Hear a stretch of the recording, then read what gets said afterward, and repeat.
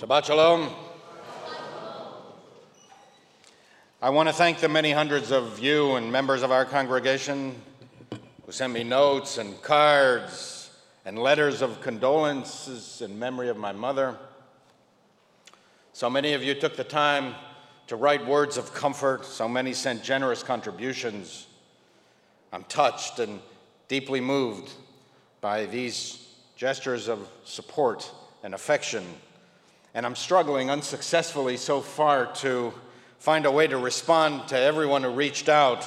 Stacks and stacks of cards and letters and emails from around the world from people I haven't even been in touch with for such a long time. They're piling up on my desk and in my computer. You should know that I spent time on every message, every word of comfort you offered me, and have noted with gratitude every contribution. You've strengthened me, and I'm deeply appreciative. There's nothing in all existence like a mother. Motherhood is among the foundational pillars of the universe. Khalil Gibran wrote, "The most beautiful word on the lips of mankind is the word mother. And the most beautiful call is the call of my mother. It is a word full of hope and love, a sweet and kind word coming from the depths of the heart. Everything in nature bespeaks the mother. The mother is everything. She is our consolation in times of sorrow, our hope in misery, and our strength in weakness.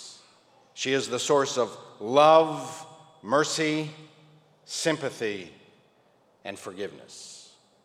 He who loses his mother loses a pure soul who blesses and guards him constantly." My mother died in late May. It's sad to die in May, when nature explodes with color, abundance, and vitality, when the earth, restored from its winter bleakness, beckons hope, vigor, and potential. In May, we can finally say, along with the poet of the Song of Songs, "Lo, the winter is past, the blossoms appear on the earth, the flowers in bloom give off their fragrance. Let me see your face, let me hear your voice, for your voice is sweet, and your face is lovely." It's sad to die in May. This is the harvest period for our people, the season of the Omer, when we count down the 49 days between Passover and Shavuot that begins tomorrow night. It's sad to die during the counting of the Omer. Passover represents the promise of life.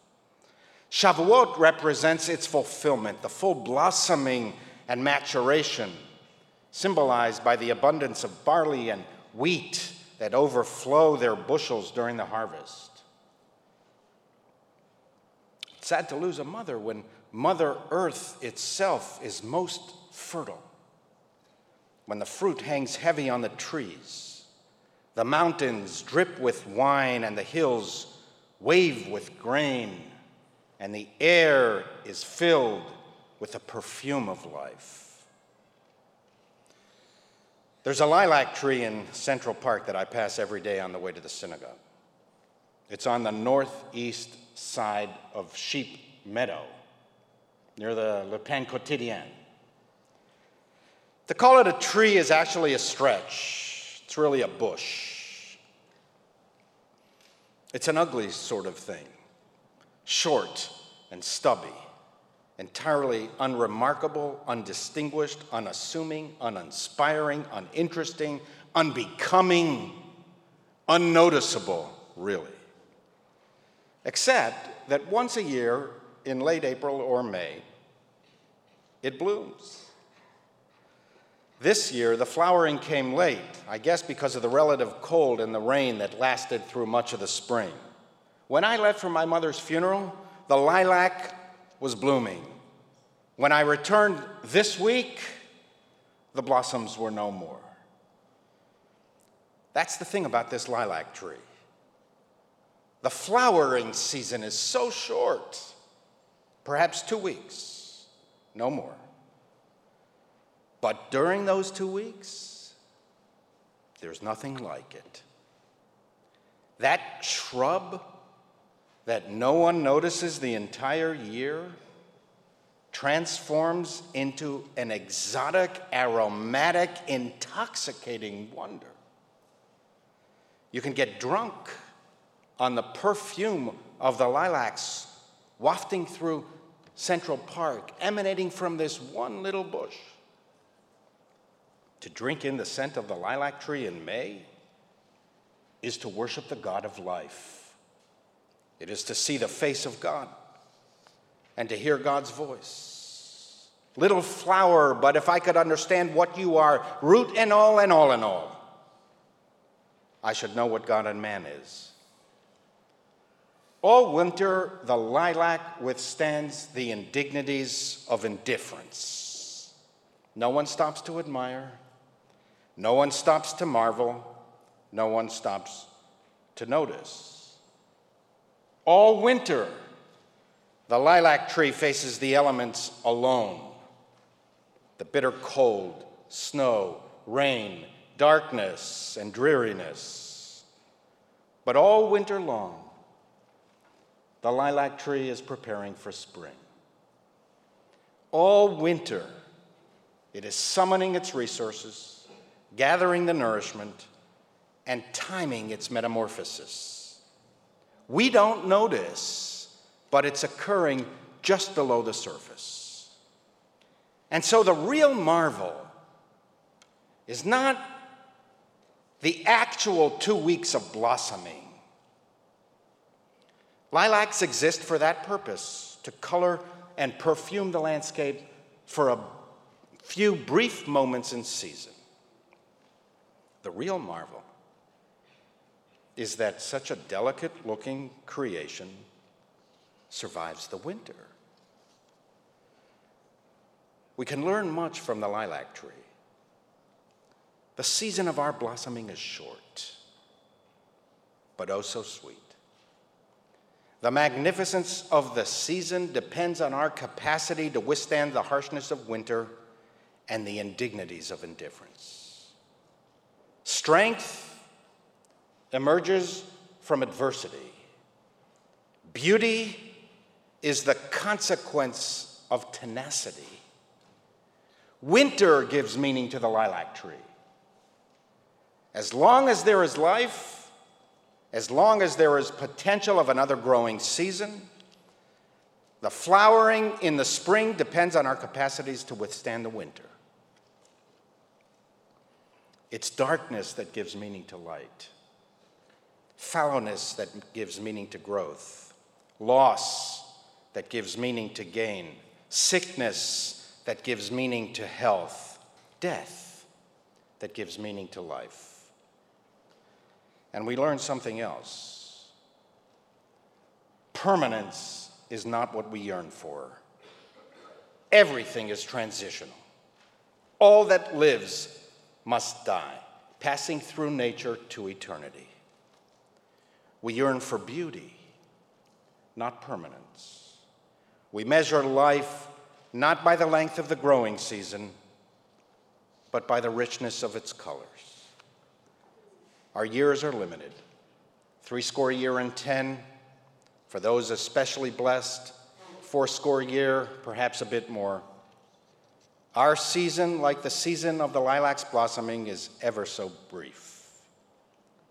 But in truth, if the lilac was in bloom all year round, after a while, no one would notice. It is the shortness of the blossoming season and the rarity of the sight that causes us to be so profoundly moved. If everything stayed the same, if the tree was always in bloom, it would lose the power to impress us. The most precious thing in life is impermanence. The most interesting thing in life is contrast. The most certain thing in life is uncertainty. And therefore, we pray not for certainty, but for strength. We pray for the ability to endure and for the capacity to anticipate renewal even in the winters of our discontent. And we learn that change is the fact of life. We learn that mortality is the price of life. And we learn one final lesson. The season is short. Stop and smell the flowers. Yes, there's work to be done. There are responsibilities to address. But don't spend your entire life working and planting and preparing for the next season. Enjoy this season, too. Enjoy the harvest, the results of your past work, the seeds you already planted that are nourishing you now in your relationships with your families, your friends, your community, the bushels of blessings overflowing with goodness. Say a prayer for life. There is a special prayer mentioned in the Talmud to be recited only once a year upon seeing the first growth of spring. I think about this prayer whenever the lilac blooms. Baruch atah Adonai Eloheinu melech haolam, shelo chiser be'olamo davar, uvaravo vriot tovot ve'ilanot tovim, lahanot behem b'nei adam. Praised are you, O God, ruler of the universe, who did not leave anything lacking in the world, and created in it good creations to give pleasure and meaning and love to human beings.